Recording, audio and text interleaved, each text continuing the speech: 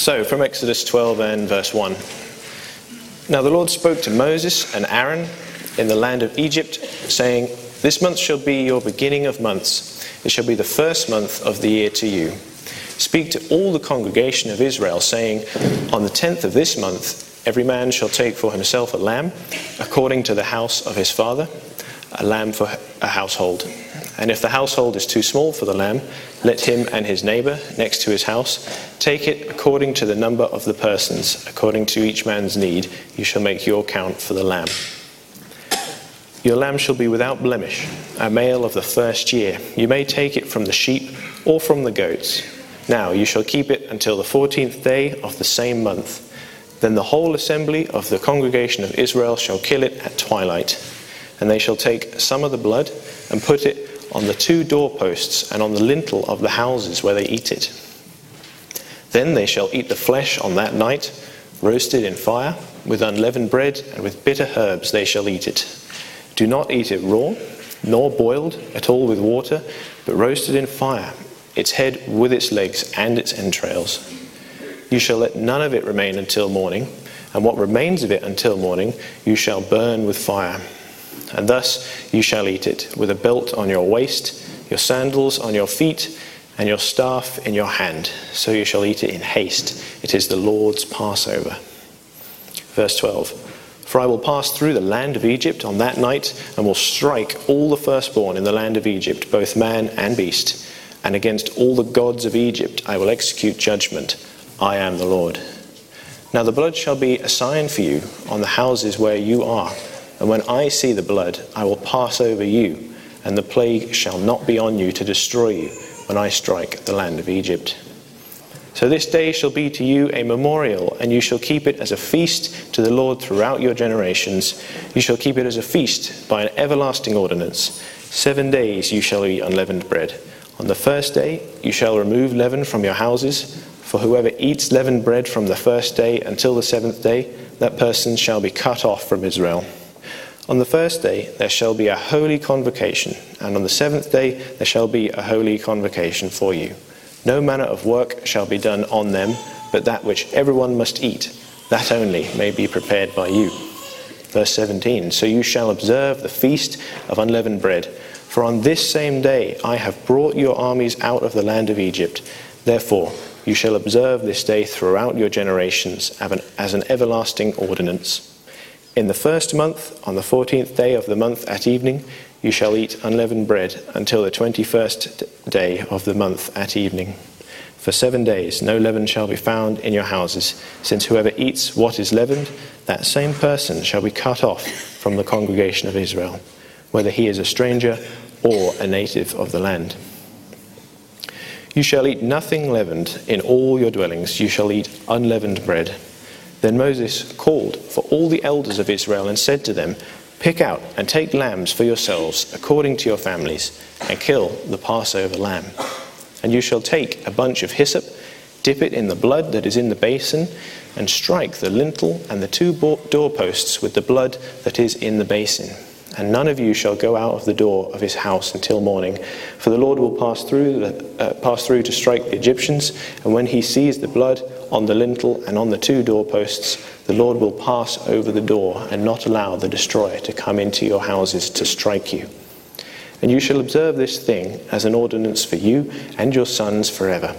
It will come to pass when you come to the land which the Lord will give you, just as he promised, that you shall keep this service. And it shall be, when your children say to you, what do you mean by this service? That you shall say, it is the Passover sacrifice of the Lord, who passed over the houses of the children of Israel in Egypt, when he struck the Egyptians and delivered our households. So the people bowed their heads and worshipped. Then the children of Israel went away and did so, just as the Lord had commanded Moses and Aaron, so they did. Let's pray. Lord, we thank you this morning for bringing your family together. Thank you that we are a family united by blood, Lord. Not that anyone's blood could pay for all the problems in the world, Lord. Only Jesus' And we thank you that we will celebrate the death and resurrection of Jesus this morning. We will share in his body and blood.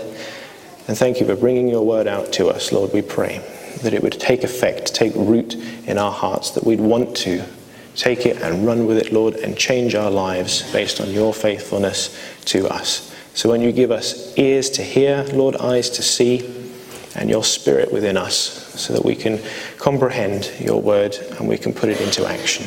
And I pray, Lord, for anyone here this morning who doesn't know you yet, Lord, someone still figuring out Christianity and faith, someone struggling with some big questions, Lord, won't you come and encourage them and comfort them and show them who you really are. And may the rest of us be a witness to your people, to this land, to the nations. And we pray this in Jesus' name. Amen. Amen. Well, a little bit of an introduction. You might not actually know me. My name's Ben. I'm the part-time admin at the church. I've been doing that for quite a few months now, and as of September last year, I started a graduate diploma in theology. I'm very privileged to be able to work part-time for the church and study part-time. You'll be pleased to know that I had 2 exams at Christmas, one in Hebrew, one in Church and Mission, and I got the results back and passed both, so I must be doing what God wants me to. Thank you. And what we're doing on these 4th Bring and Share Sundays is we're going to have a rotation of people looking at different passages so that we can learn more about communion, what it is, why we take it, and what it is that Jesus has done for us. So we'll be looking at the Passover this morning. You're going to see a slide come up, a fun fact about the Passover. I was trying to find some interesting information, stats-wise, about maybe the numbers of pilgrims to Jerusalem. Quite hard to find something like that. So anyway, interestingly enough, I found a group concerned with food waste, and you can see the facts and figures for yourself. $313 billion, is it, of money spent on food which goes to waste. However many thousands of tons of food that get left over from the Passover.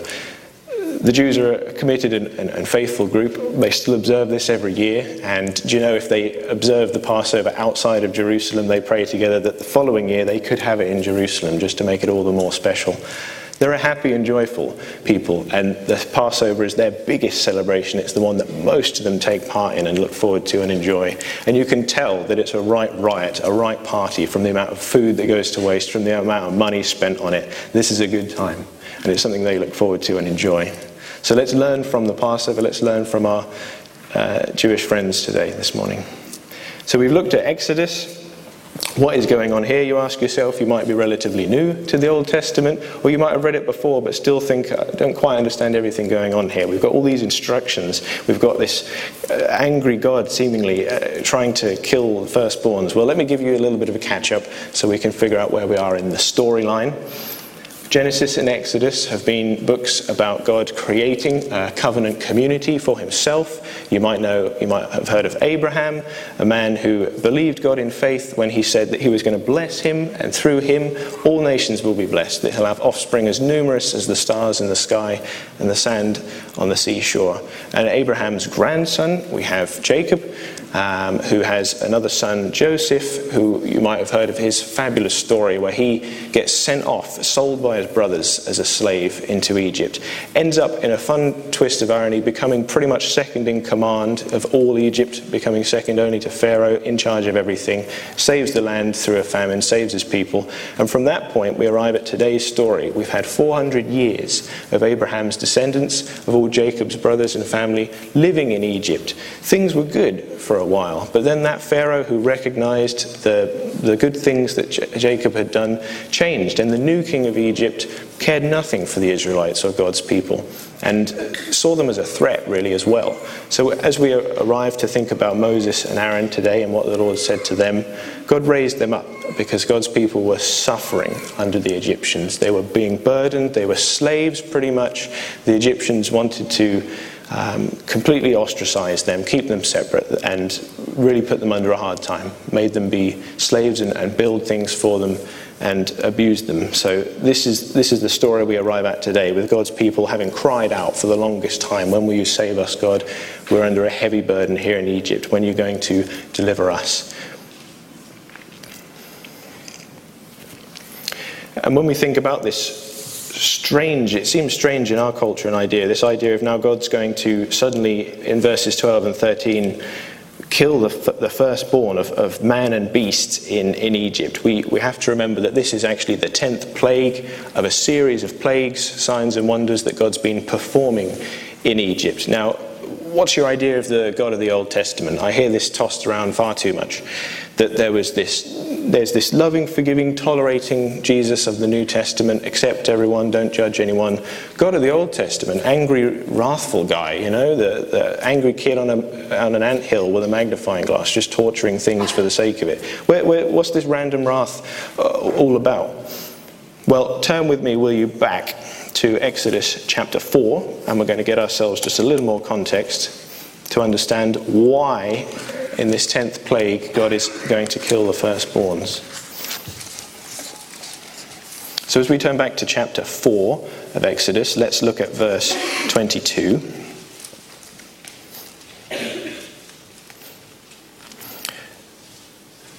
Which is God telling Moses, "Then you shall say to Pharaoh, thus says the Lord, Israel is my son, my firstborn." And verse 23, "So I say to you, let my son go, that he may serve me. But if you refuse to let him go, indeed I will kill your son, your firstborn." You see, the fact is, Egypt and Pharaoh, the king, had many chances already. He'd seen lots of amazing works by God. We'd had all the previous 9 plagues. We're not going to run through them. That's a bit of Old Testament trivia for you to figure out. Every opportunity. Pharaoh had more than 10 chances, more than 10 plagues. There was 10 plagues, but he had even more chances than that to repent, to recognize that God was God, to let his people go. It was a reasonable request. God didn't just randomly start attacking and destroying the Egyptians. Pharaoh had it clear as day. Will you let my people go and worship me and serve me in the wilderness? Stop treating them like slaves, or else there is going to be consequences. Pharaoh chose to harden his heart, and we arrive at a series of worsening plagues right now to the death of the firstborn. Does that still seem a little extreme to you? How can God just murder and have this genocide across a nation of firstborns?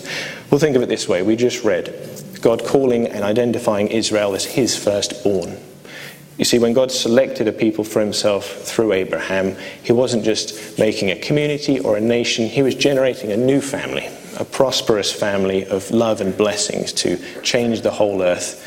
And so we see the righteous fury, the defending love of a father now. We see God as a parent ready to strike Egypt because Egypt was ready to strike Israel.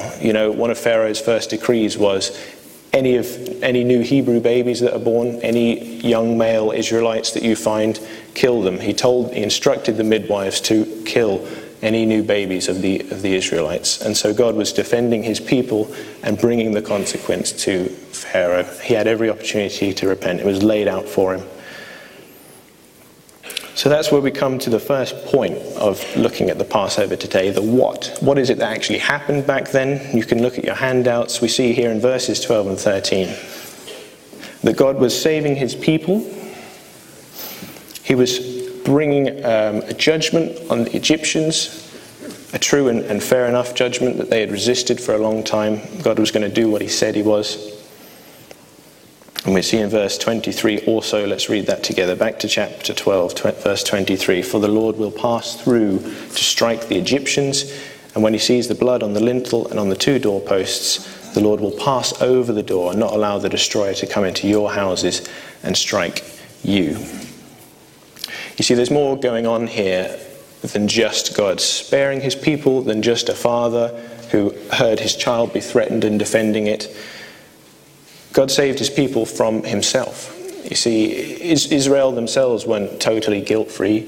Israel themselves had spent this 400 years living in Egypt, mixing with them and their culture. No doubt they would have taken wives and had families that were intermixed with the Egyptians. No doubt they might have been following the gods of Egypt.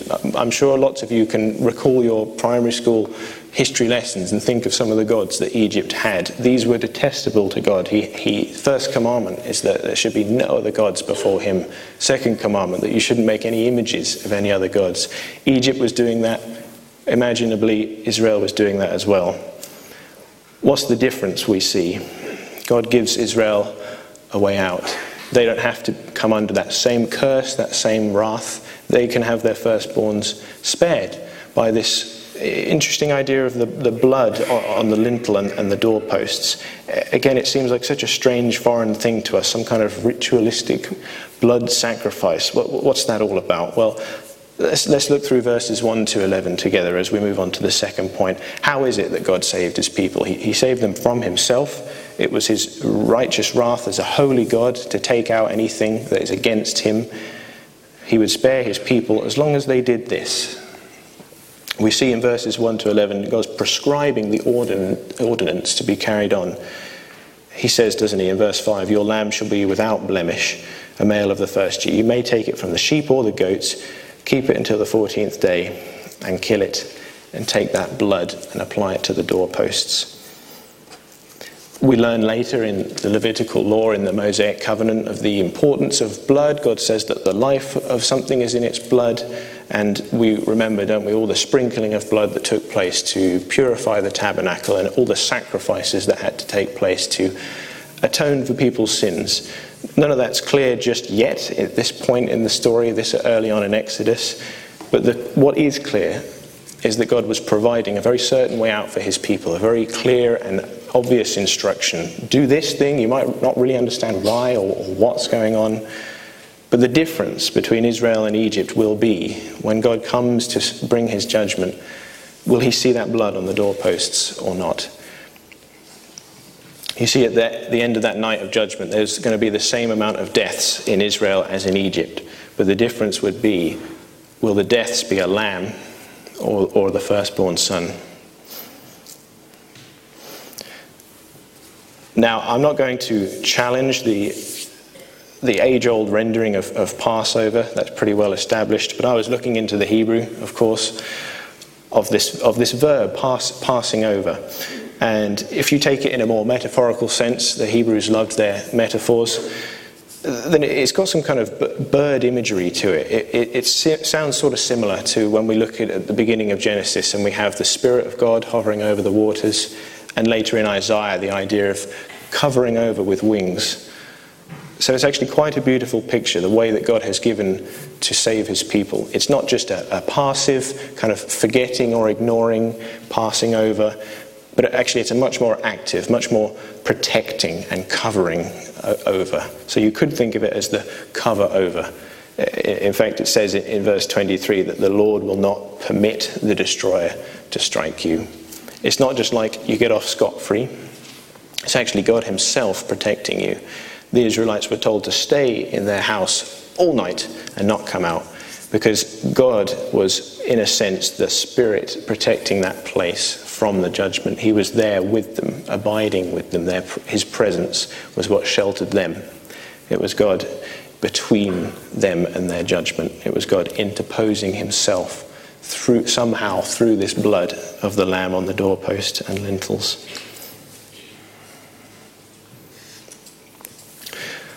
So why? Let's look at our point number 3. We've seen that God has saved people from his own wrath. We've seen that he's done it through this interesting means of blood and sacrifice. We're going to understand a little bit more about why he's done this now.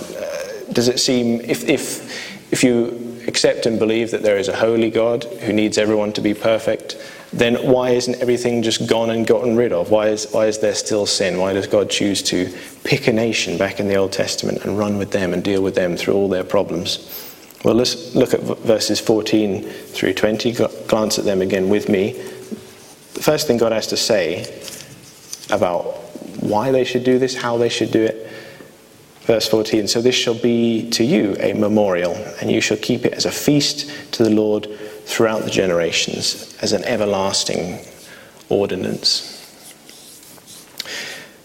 You see, interestingly enough, God wanted it to be a party. He wanted it to be a celebration, a feast. You know what a feast is? When we have so much food that we can't even eat it all, when we feel full to brimming, when we're satisfied and satisfied. The first thing he asks them to do is to remember this, to keep doing it, actually, to do it every year. At this time of year again, he sets up in those verses the Feast of Unleavened Bread and says, do this again and again. It's not like in some weird way they're re-sacrificing the Passover lamb, they're re-saving themselves from judgment. No, God says there it's a memorial in verse 14. He wants them to remember his goodness. And we said earlier that the reason God said to Pharaoh, "Let my people go," was so that they may worship me and serve me in the desert. That's the reason God did it. He saves a group of people to himself, not just so that they can go and do their own thing and become Egypt too out in the wilderness and become worse than them. No, God saves them so that they can share what he's done and be a celebrating people, be a happy people who remember how great he's been. And indeed, this Passover, linked with then, you might recall, the Red Sea parting and the Egyptian armies getting drowned, but Israel being saved, all of that together has held as a very famous, very celebrated part of Jewish history. That's what there are songs about in the Old Testament. That's what the focus is on God's faithfulness. That's one of their key highlights of their own history, of their own timeline, is how God brought them out of Egypt and spared them. This is a happy thing, not just some solemn observance, but something to generate so much joy in them. But it's more than that, though. As we look down at verses 18 and 19, we see God giving more instructions about how, so there in verse 19, the same person shall be cut off from the congregation of Israel, whether he is a stranger or a native of the land. So recall that God's people had been in Egypt for this 400-year period. No doubt we had some Egyptians mixing in there. No doubt we had other cultures drawn to the way Israel was living. And what God's saying here, and we see more regulations about this later in Exodus, is that other people were perfectly welcome to come and join in the blessings of Israel. Even the Egyptians themselves, were they to just apply this blood to the doorposts, they would be spared the judgment. You see, God saves people not just so that he can judge others. Actually, it's God's desire that everyone be saved and spared unto himself. And so this is a God-shaped community. God wants to create an even bigger family. It's laid down later in Exodus. It's perfectly okay for foreigners, strangers among you, to enjoy the Passover with Israel, as long as they're circumcised, as long as they show a desire and make an effort to want to be included in the way that Israel lived. If they wanted to truly start following God's law as he'd laid out, then they would be perfectly okay to join in the festivities. So that's another great thing that God's doing. It's all for his glory and praise, that he's generating a global community of people who love him and celebrate what he's done.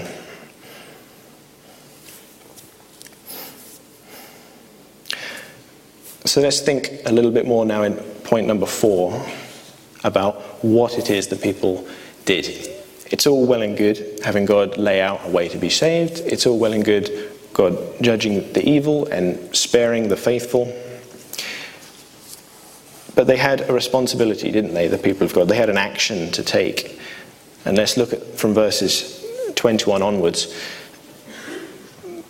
Moses is actually a very good example here of what it means to teach and to preach. He's taken what God said and he's fed it to the people. He didn't just repeat what God said word for word, but he worked it out. He applied it. He made it practically useful. This extra information about the basin, the hyssop and the sprinkling, not necessarily what God said, but Moses was taking the means to understanding what God had said and giving it circumstantial, situational use.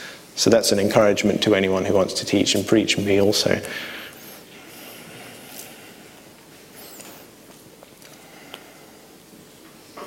So what's the important thing to learn about their response? Moses makes it very clear, doesn't he, from verse 22 and 23, that you should apply that blood, that none of the lamb is left over until the morning as well. So what we see is that it wouldn't have been good enough to just accept that there was a way out, that we could be spared God's judgment and wrath by this lamb sacrifice. Israel couldn't just rest in thinking, well, God's chosen us, he saved us, he'll keep us from harm. They had their active part to play. It was God 100% who provided the way of escape. But it required a full act, a full committed faith of God's people to put that blood on the doorposts and to stay in their house until morning. If they were to come out and roam about the night, who knows what trouble they might have encountered. They might have been destroyed. The Egyptians might have attacked them. It was part of it to take it in faith, to stay inside, to believe God's work was complete, to apply that blood. And we have a comment on this faith of God's people and Moses in the New Testament. It should be on the screen. We'll just refer to Hebrews 11, verses 26 and 28. Which says that Moses regarded disgrace for the sake of Christ as of greater value than the treasures of Egypt, because he was looking ahead to his reward. By faith he kept the Passover and the application of blood, so that the destroyer of the firstborn would not touch the firstborn of Israel. It was a command to follow. It was something to just do, but it wasn't enough just to do it. Moses and God's people had to do it on faith, believing that God would do what he said he would. That's the meaning of all this haste. That's the meaning partly of the unleavened bread, of the wearing of the sandals, the cloak and the staff. They had to really be ready and believe that in just a few hours' time after this, they were going to be kicked out of Egypt and pretty much have to run for their lives. They couldn't sit around not believing that would happen. They couldn't fall asleep. They had to be ready to go. They had to trust what God had said and do what he said. And then we get a wonderful picture of another view into the joy that Jewish people have that we can share as well in verse 27 and 8 of the real response that we should share in. What does it say? Verse 28. The children of Israel went away and did so, just as the Lord had commanded Moses and Aaron, so they did. And just before that as well, at the end of verse 27, the people bowed their heads and worshipped. They counted it an utter privilege that God should choose a nation out of all the nations on the earth to take delight in, to spare and save. They recognized they weren't that different than anyone else, other than a covenant promise of God, other than God saying, I'm going to do great things with you. I'm going to uphold my end of the bargain, even when you don't. So their first response was to bow their head in worship and say, we are not worthy, God. This is amazing what you're doing. And then, very importantly, they went away and did so. We've had God tell everyone, we've had Moses tell everyone, and then comes the time for the many thousands of God's people to actually do it.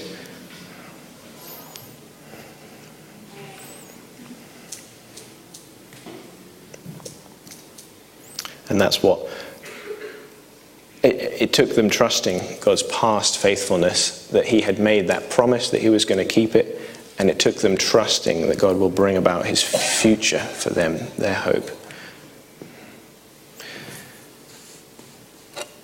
So bearing in mind some of those interesting essentials of the Passover, we're going to bring that into a New Testament context and think about how the Passover should influence our ideas about communion. So I had an Amazon driver turn up at the office this week. We get many Amazon deliveries. It's such a convenient way to order stuff for the church. Forgive us. But they don't often make much conversation. So I was quite taken aback when the Amazon driver delivered this package of Jaffa cakes. And it's a staple of the biscuits. You're welcome. And he said, "Is this for communion?" And I was kind of stunned and thought, oh, why is he asking? I don't really know what to say. They don't usually make conversation. No. We use crackers and grape juice. What else? And he kind of scoffed as he left the building, went back to his van and said, why don't you update and get yourself into the 21st century? Modernize a bit, live a little, use the Jaffa cakes. So we've got Jaffa cakes this morning. No. But it got me thinking, what is the important thing about communion? Is it that we try and modernize it? Is it that we try and update it and make it relevant? Or as we're considering this morning, is it that we look back to the roots that it has far back in the Old Testament, far back to God's faithfulness and what Jesus turned it into, something so much bigger than it originally was for God's people? So when Jesus is sat there at the Last Supper, we see that account in several of the Gospels. One thing he's doing is he's bridging the Passover into its new covenant meaning. He's taking those same symbols, the bread and the wine, which Jewish people enjoyed as they remembered the Passover, and he was saying, actually, now it's my body and it's my blood. Not just that God had spared them out of Egypt, but taking on a whole new future. That God was saying, Jesus was saying, this is something I'm now doing for you. This goes far beyond what it was only about in the Old Testament. Do you realize that the season, the time of year, that the dates that Jesus entered Jerusalem, that Jesus was crucified, was at this time of year? It was at the Passover. It was during that festival of unleavened bread. And in fact, it was on that first day, the same day that God said the lamb should be slain at twilight and that blood applied. So that's the context of Jesus taking the Last Supper with his disciples. All his miracles, all his teaching have built up to this point where he's going to ride into Jerusalem, where he's going to sacrifice himself for everybody. So, what in communion we recognize that Jesus has saved us from himself. Here's another important point to think about as we will engage in communion shortly. Jesus hasn't just saved us Christians from a bad way of living, from ourselves or from our sin. Just like God's wrath on Egypt and Israel, Jesus has saved us from himself. What does it say in John 5? It should be on the screen. Moreover, the Father judges no one, but has entrusted all judgment to the Son. And he has given him authority to judge, because he is the Son of Man. Do you realize if you call yourself a Christian, or if you happily deny the existence of God, one day you're going to meet Jesus, and he'll have something to say to you. He is the ultimate judge. He is the one who will spare you or send you away. And what does it say also in Matthew 25? It should be on the screen again, verses 31 to 33. When the Son of Man comes, that's Jesus, in his glory, and all the angels with him, he will sit on his glorious throne. All the nations will be gathered before him, and he will separate the people from one another, as a shepherd separates the sheep from the goats. He will put the sheep on his right, and he will put the goats on his left. Jesus is talking here about the second coming. It doesn't matter if it's when Jesus comes back or if it's when you face God earlier than that. The point is, everyone's either a goat or a sheep. You will end up on the right or the left. In communion, we're realizing that it's very black and white when it comes to Jesus. He said, you're mine or you're not. And it is curious to look back at the Hebrew of that lamb, that Passover lamb in Exodus 12, when it said it should be a lamb without blemish from the first year. The Hebrew word isn't actually very specific about a lamb. It just kind of means a flock, a herd, and it could be a goat or a lamb. And so then the Hebrews and the Israelites developed this kind of thinking about the sheep and goats, that they're quite similar, they're hard to distinguish. They're just subcategories of their species. They're quite similar, really. And so Jesus, speaking into that, says, you might not be able to tell the difference between sheep and goats, but when it comes to the end, I will judge, I will know the heart, I will know who's mine and who isn't. So can you say you're on the right side with Israel, with God's people, with Jesus, of himself when he comes back? I've got good news and bad news. The good news is Jesus is coming. The bad news is Jesus is coming.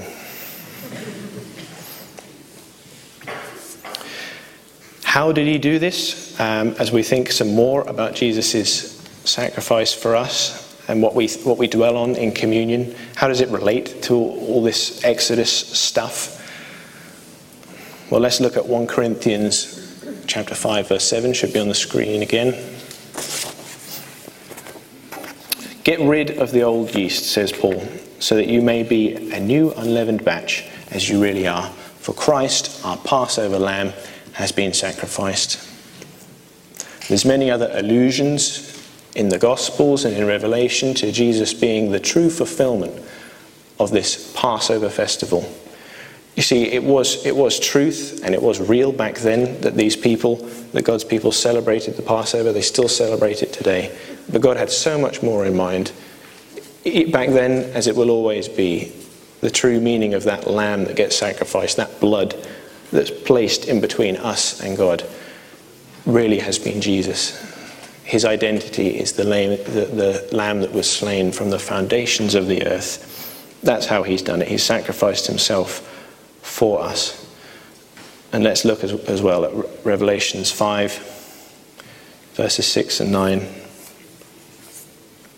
Then I saw a lamb looking as if it had been slain, standing at the center of the throne. And they sang a new song, saying, "You are worthy to take the scroll and to open its seals, because you were slain, and with your blood you purchased for God persons from every tribe and language and people and nation." That's the beautiful thing Jesus has done for us. That's what we were singing about earlier. Christ being enough for us, him being our Saviour, him being our Passover lamb. We're saved and spared from Jesus' wrath. We get included in his wonderful family. And it's not by anything we've done. It is entirely by the work, the perfect life, and the perfect death of Jesus. Only his sinless, unblemished, spotless lamb nature was able to cleanse away all of our sin and satisfy God's wrath for us.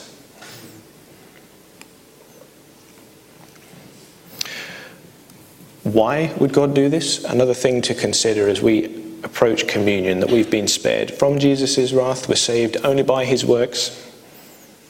Jesus has saved us for himself. In the same way that God handpicked a people for himself in the Old Testament, he chose to make a covenant, not because the people were such a mighty nation. They were quite a small and weak nation. He turned them into being great people so that his namesake would be proclaimed, so that he would be recognized. And in the same way, Jesus saves us for himself so that we might worship him just like the Israelites did, their first reaction to hearing that truth. It's so that vertically we can have a restored relationship with God. Things can get back to being the right way they should have been. That we're his workmanship. We're made in God's image. We're supposed to enjoy him, love his people, and take care of this earth. That is fixed with Jesus' sacrifice. That is the beginning of a life for Christians, free from that power of sin.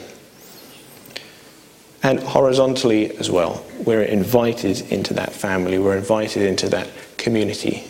The Israelites have a wonderful and interesting culture. All these amazing stories of the Old Testament they celebrate. Well, don't we have more to celebrate? Shouldn't we be a more vibrant and happy and joyful community, knowing that we're free now from that slavery that was on us in Egypt? In a metaphorical sense, we've been brought out of the Egypt of our sins. We've been taken away from that slavery to our own lifestyle, to our own temptations, to our own urges, and instead brought out to serve, worship, and love God. That's why Jesus has done this.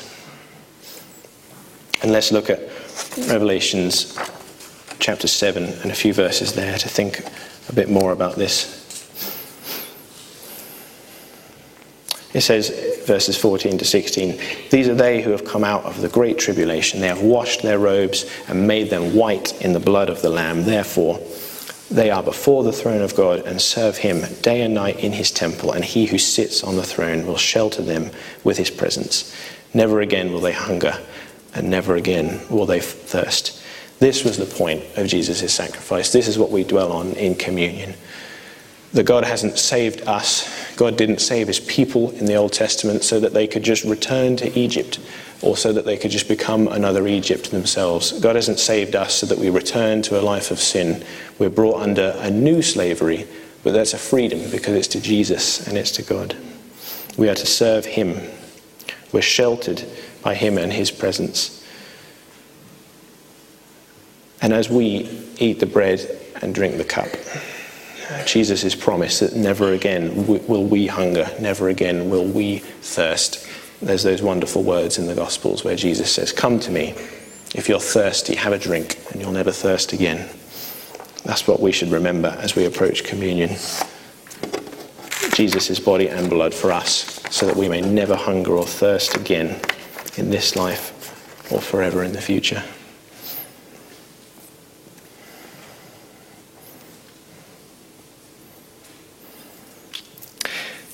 It's an exciting thing that we've got to look forward to. Communion isn't just about remembering the past and God's faithfulness. Just like God's people here in the Passover passage Look forward to that promise of the land he was going to provide their people, of the offspring that he was promised to them.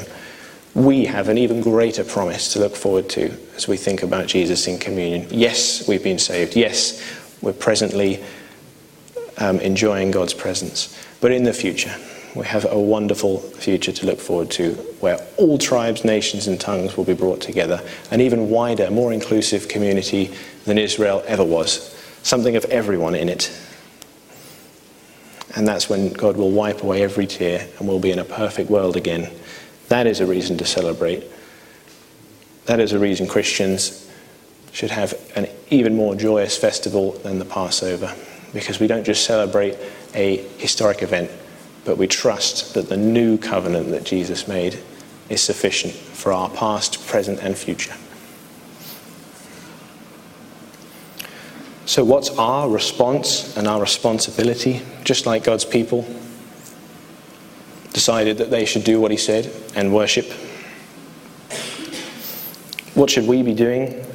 Well, don't forget the context of communion, that Jesus had shared this at the Last Supper after he had washed his disciples' feet, after he'd been teaching with them and walking with them for years.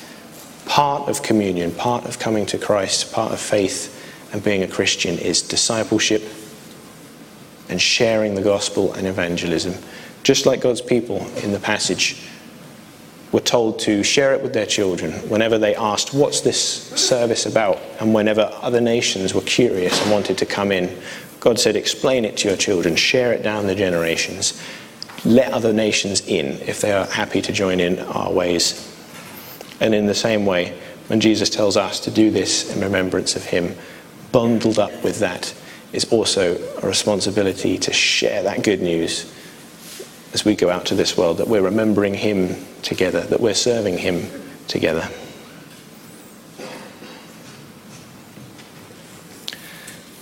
And you have a responsibility. If you call yourself a Christian and you delight in the feast on Jesus' blood and body, then Paul says to judge yourself and not do it in an unworthy manner. And what did we see in the passage? That anyone who doesn't get rid of the leaven is to be cut off. If you think of leaven as being like wickedness and intrusions and viruses and all the bad stuff that pervades our heart and our nature day by day, we're told to get rid of that. We're told to try our very best to scour every crack and crevice of the house and chuck out every bit of leaven. If there's even any left, then you're not perfect. God doesn't want part of you. But in communion, we can have our hearts, we can have our lives as bread before God, all leaven removed. That's something we should do as we examine ourselves, is present our bodies before God, recognize afresh that we have some leaven to deal with. We have some sinful tendencies to get rid of. We have some things to repent of, some things to change in our life.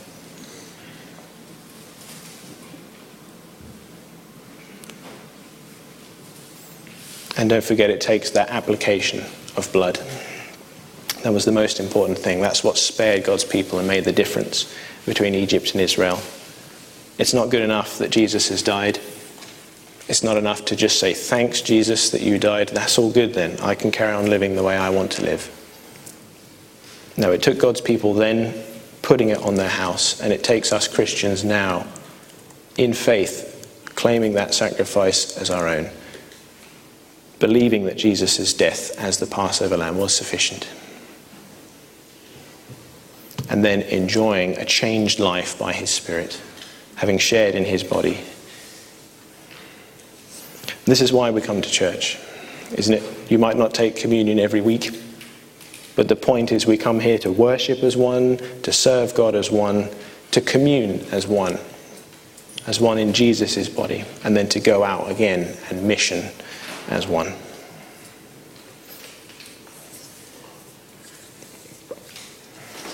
So as we dwell on these truths in communion, it's so important for us to remember that more than any Old Testament miracle that God did, we look to Jesus, we look to the cross, and what he did historically, we're dependent upon continually.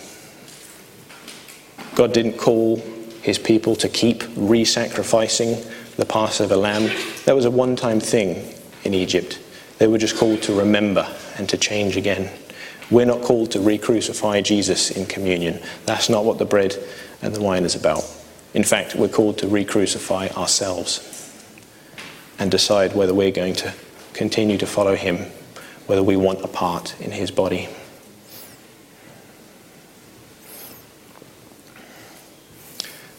So I'm going to ask that someone would bring the elements to the front so that we can begin to engage in a time of sharing in that. And we'll just have one last thought as we look at Revelations 19, which will be up on the screen, which says verses 7 to 9. Then I heard again what sounded like the shout of a vast crowd, or the roar of a mighty ocean waves, or the crash of loud thunder. Praise the Lord, for the Lord our God, the Almighty, reigns. Let us be glad and rejoice. Let us give honor to him. For the time has come for the wedding feast of the Lamb, and his bride has prepared herself. She has been given the finest of pure white linen to wear. Blessed are those who are invited to the wedding feast of the Lamb. Yes, the Passover is an incredible feast. Yes, it's an enjoyable thing to remember God's faithfulness. But we have the greatest celebration of all to look forward to. As we commune now, we're celebrating how we will celebrate in the future. This wedding feast of the Lamb, what a glorious thing to look forward to. Don't forget, there'll be so many different kinds of people there. God's glory cannot be contained in just one group, in just one nation. His worship demands that people from all over the globe come and share in this. And this is the fantastic thing. We are united in that blood, in that body, in that blood, in Jesus the Lamb. We will be invited to that wedding feast one day, a feast that shall never end. Oh Lord, what you've done for us is so unspeakably wonderful. Your loving kindness on us is more than we deserve. It's your blood, Lord, that separates us from your good side and your bad side. We love you, Lord, and as we've shared this time and this body and blood together, we recognize that we're part of something bigger than the individual, something bigger than what you were doing in the past, something so much bigger, what you're doing for the future, bringing your kingdom on earth and bringing a change of heart to all your people. So please bless these people, Lord. Send us from here in peace, in your strength, Lord. Change our hearts, Lord, to conform our ways and to use this body we have now. It's your body, Jesus, in a way that's pleasing to you. Not to walk to places Jesus wouldn't walk. Not to see things that Jesus wouldn't want to see. Not to do things with our hands that Jesus wouldn't want to do. But in all things, to keep our joy and to rejoice that you have done it, Jesus. You have overcome. You are worthy. And we thank you for all this in your name, and we love you, Lord. Amen.